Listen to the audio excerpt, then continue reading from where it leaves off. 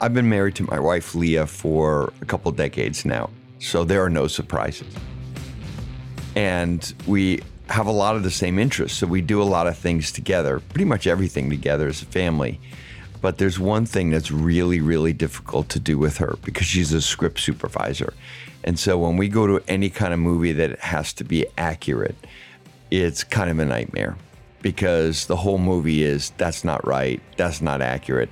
I think we all have people like this in our lives where they extend their expertise to places that really just don't belong.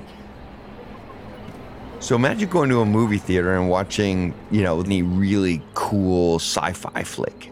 As you settle into your seat, you look next to you and you realize, oh my God, that's Neil deGrasse Tyson next to me, the astrophysicist. And you're probably thinking like I am, he's going to ruin the whole film. I just got to slip this in, not that you asked, but in the film, The Martian, yes, they leave Mark Watney there for Dad because there's a windstorm, a dust storm that kicks up on Mars. Yes. And this happens all the time on Mars. And the rocket is rocking, and they have to take off, otherwise they all die. But they presume he's dead, but he's not dead. So that's the setup of the movie. No. No, that would be a no. 100-mile-an-hour winds on Mars are like... Really? It would be like a gentle breeze. There's a low it's pressure. not much air there. Yeah. You could, if you move very little air at 100 miles an hour, it's not a thing. Yeah. It's just not a thing. I see. So I have to ask this question based on what you just said. Are you a great person to go to a movie with? Or a really difficult person to go to a movie with? Okay, let me rank the worst people to go to the movie with, right? Okay. Okay, number one. The people who read the book first. Okay. They're never happy. Yeah. They are never happy. Then stay the hell out of the thing. Who invited you? All right? Stay home with your damn books. All right? I'm going to watch the movie. They're the worst ones. I would say I'm perfectly content leaving stuff at the door. You are? Oh, yeah. But then But later on, I'll talk about it. Is there a consultant process at the end of the movie? Where you're like, on reflection. Yeah. But I'll do that at the bar, Okay, got it. And did you know that this was... I could be annoying, but not in the theater. Right. But I'll let the movie play out. I see. So okay. Thank you for checking me out on that. Neil deGrasse Tyson is an astrophysicist. He's also an author and a TV host. He's also the director of the Hayden Planetarium in New York City. You said that your mission, terrible paraphrasing, I'm sure, was to be a catalyst for curiosity, my words, for others to be more curious and to be learners. And I am constantly in that kind of situation, parent, business leader. And I wondered, why do you think that resonates with you as your mission? And also, what have you learned about being a catalyst for other people? Because I don't feel like I've ever gotten it figured out. So interesting that you used the word catalyst, because that reminds me of the catalytic converter. And that's an automotive part. Yeah, sorry. We don't get out much. You can't shake it. I get you. So the way I've variously described it, I want to be a conduit for people's cosmic curiosity. That's what I want to help provide and enable and empower. And if I can get sort of more deeply philosophical on you in response to that comment, when you had kids, you surely knew that they are centers of entropy, of disorder. You knew this. But here's something else you should know. The act of the child creating disorder is the consequence of them doing some experiment where they're learning the results of that experiment. So, a school ought to be a place where you are more curious at the end of the day than when you started, so that when you graduate, you become a lifelong learner. That's why graduations are called commencement. Doesn't mean end, it means beginning. I hate to sound like a commencement speaker uttering this, but that's kind of the obvious fact. So I'm delighted to learn that you yourself have retained some curiosity. I've always, when people ask me, how are you doing? Which in America, they do kind of offhandedly, like almost not interested in the answer. And I always say the same thing. I'm learning. And people look at me like, what's wrong with him? Like he must be having a bad day. And I feel like, no, I'm learning more now as this in my current role or as a parent than I've ever had. I feel I'm humbled by how much I'm learning. And by the way, that's not the thing CEOs are supposed to say. They're supposed to say, I know everything that needs to know, and I'm going to tell you. Maybe that's why they're surprised. They're like, Mr. CEO. Well, I thought he's leading this whole place. and he's still learning? Holy crap. We're in trouble. We're in trouble. All right, that's good. So, but do you think that your constantly evolving body of knowledge around astrophysics and the world we live in, do you think that that is a more powerful stimulator of curiosity because it is far beyond what we can kind of grasp as limited humans? Yeah. So I would say that it definitely helps that I'm in a field where discoveries are being made daily. Is it a new image from the James Webb Space Telescope? Is there a new rocket launch? Did we learn something new about black holes? Mm-hmm. Our discoveries make headlines. There's a very deep curiosity that we all have about what's above our heads, especially if what's above our heads might put civilization at risk, like an asteroid, of which there have been several movies to that effect. Yeah. Just in case you forgot that we're at risk of extinction from asteroids. And if you do forget, just visit the American Museum of Natural History, where I work, and I will take you to the dinosaur hall. They're all extinct, okay? Yeah. And if they had a space program and opposable thumbs, they would have deflected that asteroid, So it's humbling to have the power of knowledge that we do as astrophysicists and still discover something in the universe and say, who ordered that? Where did that come from? What is that? We don't know what that is. Let's hash it out at the next conference. Here are some ideas I have. Attack them to see if I have holes and maybe I think, what's your idea? I'll attack that. All right. The best thing I can do as your friend and colleague is to attack your idea. Because if it survives, we praise you for that, for surviving the attacks. If it gets knocked down because you didn't do all your homework that you should have, we did you a favor. What you have to do is be observant. What is that? They just put up a building there in a shape I've never seen. I wonder about that.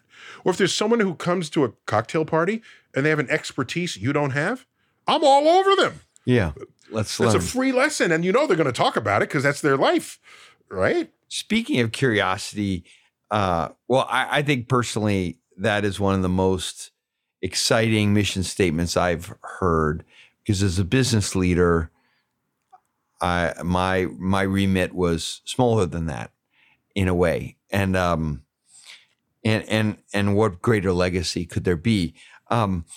So, as a person, I try to do the best I can to help others. And I find that the super wealthy people in business, a lot of them are looking up these days and being fascinated with space travel and multi-planetary expansion of our civilization. And I wonder how you think about that, given, and from my perspective, we have a lot of problems to solve here on our home planet. Are they mutually exclusive, or am I thinking about it wrong? Because on one hand, we're all watching those launch videos because there's some real deep-seated curiosity. Launches never get old. Right. It's oh my God, look at that. Right. But on the other hand, it's but there's a lot of homeless people in Detroit.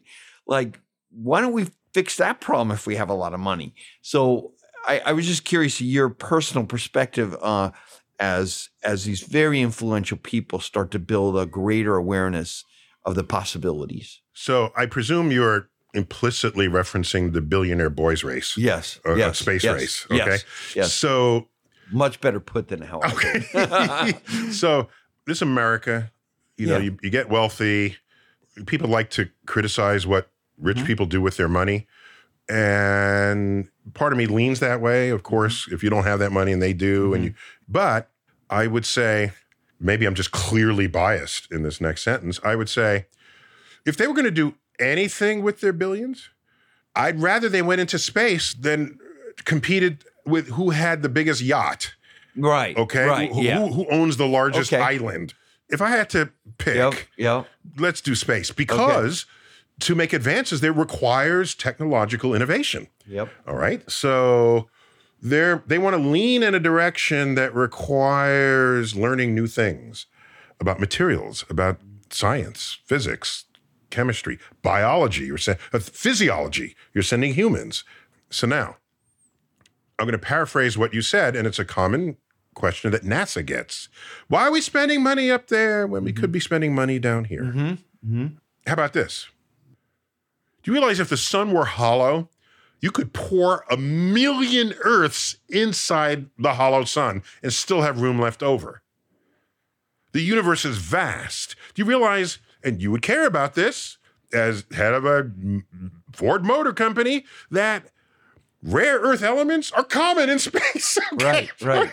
Rare on Earth. Right? They're not entirely rare. They're just not evenly distributed geopolitically. But they're asteroids that have pre-sifted ingredients that we value.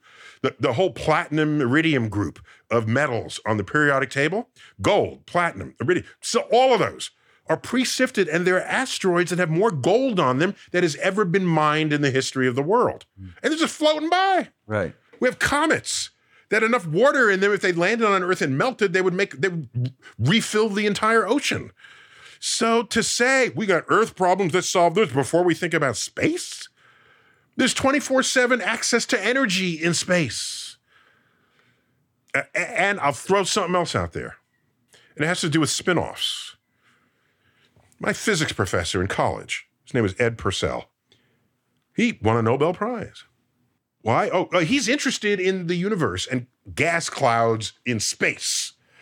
And how do you detect the atoms in the gas clouds? And he figured out a way you can detect hydrogen gas in space. So he's thinking about molecules and atoms and nuclei especially. And he, with a colleague of his, pioneered this new phenomenon in physics called nuclear magnetic resonance, NMR for short. So the nucleus of an atom can resonate in a field of energy so that other light that passes by it will deflect at different angles. And that sounds kind of obscure, but it was a phenomenon no one had understood before or knew about. A medical engineer says, wait a minute, if you could put a field around a nucleus and it can deflect photons in that way, I can make a cavity, put you in that cavity, and make an image of the molecules of your body. This was the birth of magnetic resonance imagers, MRI, right? Magnetic resonance imaging. That arguably is the most potent tool in the arsenal of medical doctors, so they don't have to cut you open to know what's going on inside you. Okay, if you had told medical doctors to invent that, of course they wouldn't. It comes from somewhere else. Right. It comes from the ingenuity of people who have interest in these other things. You can't legislate innovation. All you can do is create the fertile grounds on which it unfolds in all of the fields and let other clever people come afterwards and see the connectivity. And when they see the connectivity, that's how you move civilization forward. So, to say not this but that, no, do it all. Got it. What was your reaction to William Shatner's reaction to being up there? Yeah, he went on one of the Branson Bezos suborbital flights. So those don't actually go into orbit. Elon sends people into orbit. Yeah. All right. That's a whole other. Yes. All right. When you're in orbit, you are weightless for the entire orbit. In these others, you go up basically above the important part of the atmosphere, and then you fall, and you're weightless while you're falling until the atmosphere begins to slow you down, and then you slowly approach 1G again in the vessel. So I forgot how many minutes of weightlessness you get. If you're going to send anybody, you definitely want to send William Shatner. Yeah. I think he earned it. He totally earned it. No complaints there. And he waxed poetic and emotional and philosophical and, dare I say, even spiritual about that experience. And, of course, that's a little bit of the overview effect, which astronauts report that they experience. Where Earth is down there and you can't see countries or anything, it's just Earth. And it can change you. It changes most people. I, as an astrophysicist, no, I've never been to orbit, but I think about the universe all the time. Right. And I think about not simply Earth from orbit, I think about Earth from deep space, as the Apollo astronauts saw it. We went to the moon to explore the moon, and we looked back over our shoulders and discovered Earth for the first time. When did we go to the moon? 1968 was Apollo 8. And then 1969, we landed and walked through 72. Over those years, do you know what happened back here on Earth? We created the first Earth Day. That was 1970. The Environmental Protection Agency, 1970. NOAA, National Oceanic and Atmospheric, something to think about it with, was in 1970. I didn't know that. We banned leaded gas, 1973. People started thinking about it. It was like a firmware upgrade descended upon us all because we saw Earth from space. And it didn't look like the schoolroom globe with color-coded countries. No. It was this globe suspended in nothing, adrift in the darkness of space. And all you could see was oceans and land and clouds. There's a quote from Apollo 14 astronaut Edgar Mitchell. You develop an instant global consciousness, a people orientation, an intense dissatisfaction with the state of the world, and a compulsion to do something about it. From out there on the moon, international politics looks so petty, you want to grab a politician by the scruff of the neck and drag him 250,000 miles out and say, look at that, you son of a bitch. Wow. Yeah. He was feeling it. Yeah. My boy was like, that was beyond the overview effect. That was, y'all better fix this stuff. Yeah. Because this Earth is all we have. I better get back to work. So what do you drive in New York? So am I allowed to tell you that I own a Tesla? Yes. Is that allowed? Or am I going to get injected? No, not at all. Maybe your sister has something to say to you. My sister works for you, yes. Yes, she's amazing. But if it's any consolation, my very first car ever was a Mercury Montego. And it was gifted to me by an old lady while she was driving a Mercury Montego with a 420 engine, I don't know, 8-cylinder, but she was too old and her daughters just gave me the car. And I was 25 and I'm driving this car and with the tailwind, it gets 7 miles a gallon. Yeah. This sucker. Yeah. Not good. Not good.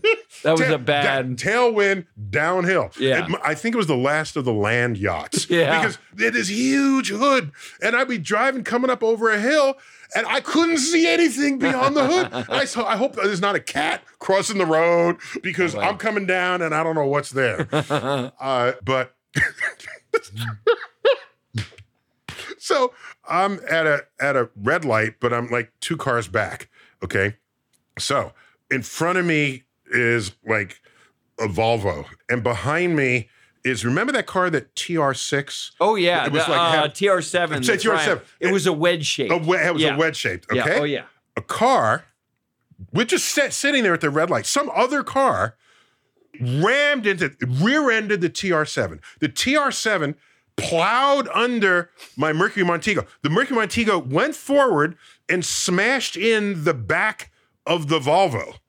So the Volvo was smashed in the back. The TR7 is totaled. And I didn't even, the other car that started all that, okay? Yeah. When the Mercury Montego, I just backed up and drove home. This car was nothing ever happened.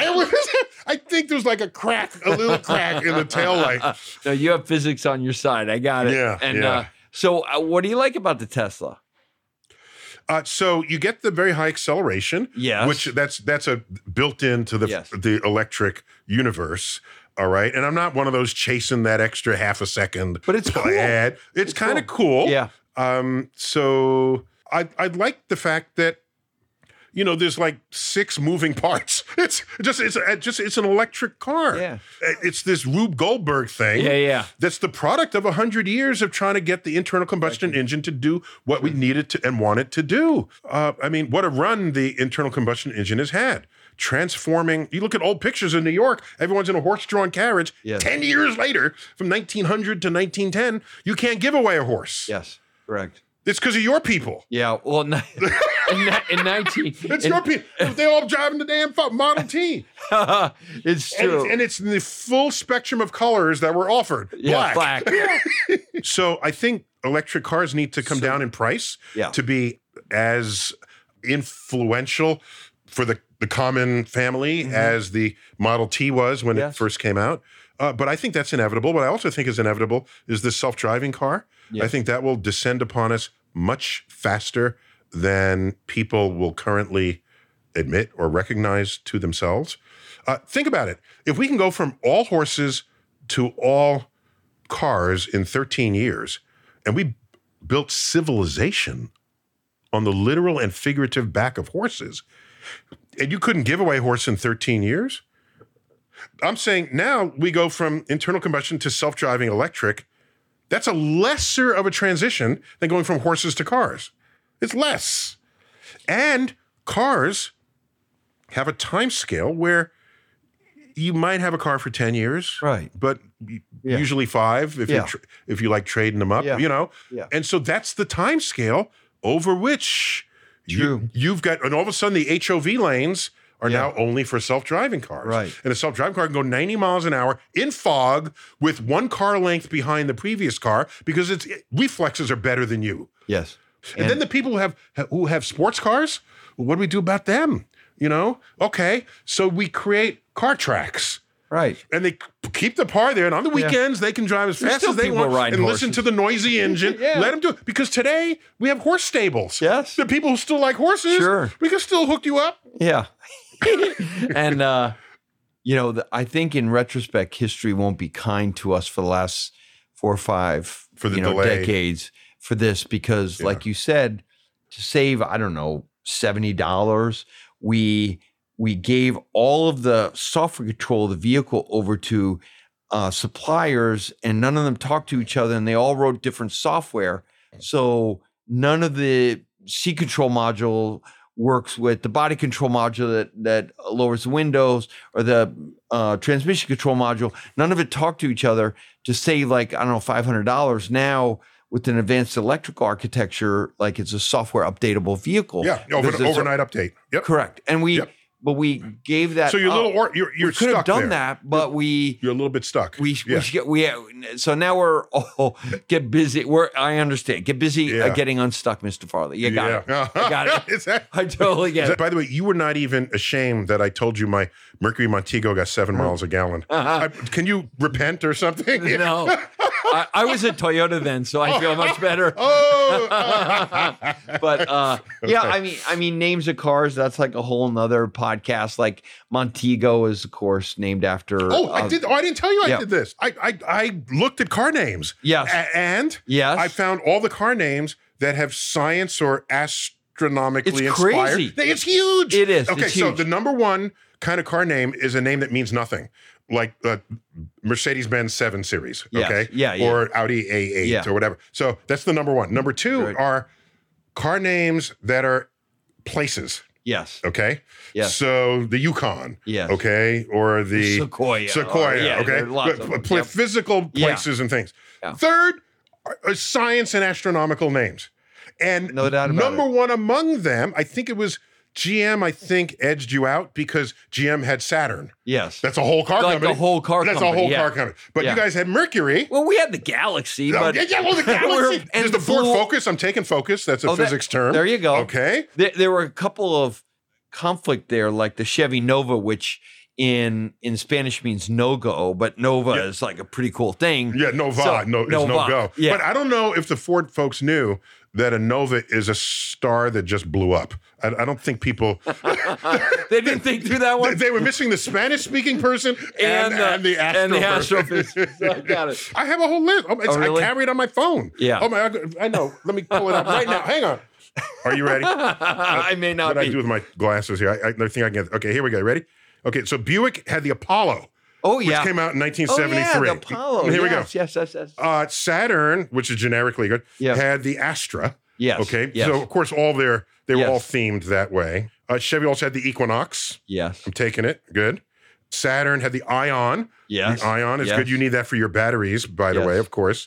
Again, the Chevy Nova. Uh-oh, you're down a few in the contest here. The Geo, this is GM Prism. They spelled it with a Z, but I'm taking it. It's a Prism. Okay. Again, General Motors Spectrum, 1989.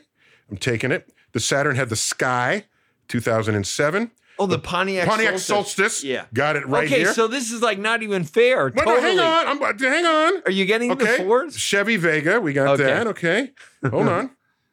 Chevy Volt, we said that. Ford Aerostar. True. Okay. Mercury Comet. Yes. How did you forget the Comets? No, dude? that's a good one. Yeah. That's a good one.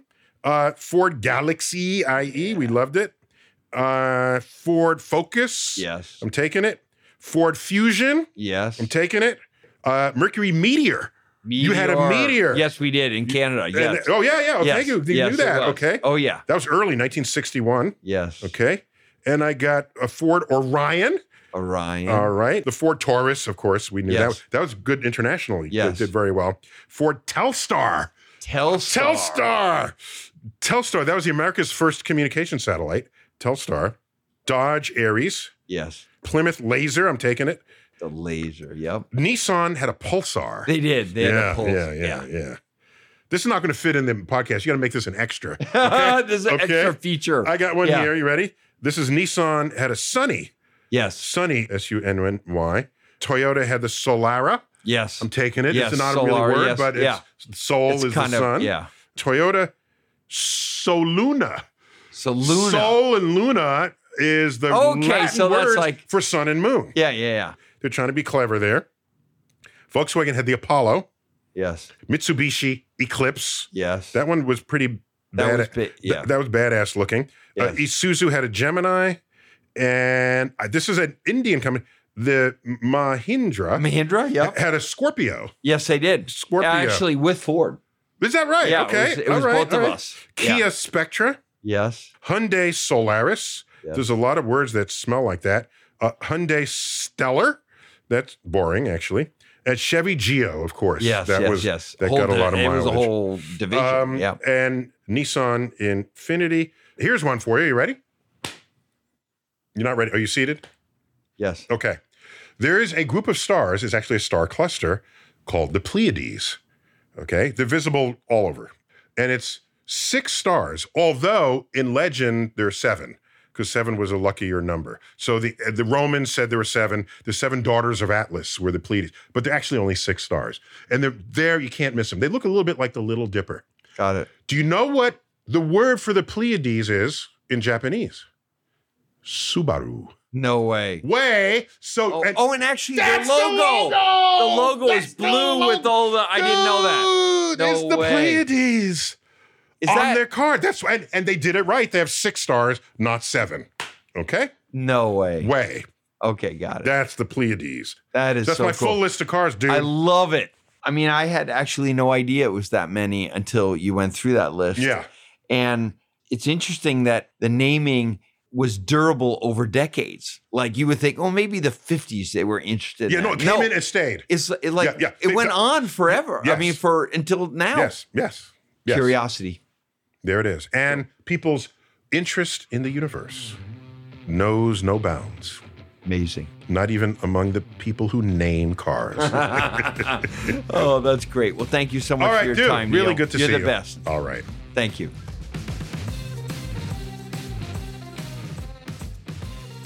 Drive is produced by Jesse Baker and Eric Newsom of Magnificent Noise. Our production staff includes Julia Natt, Eva Walchover, and Kristen Muller. with help from Lori Arpin, Krista Gentile, Max Owen Dunell, Catherine Sanders, Darnell Macon, and Mark Truby. Our host is Jim Farley, and this is Drive.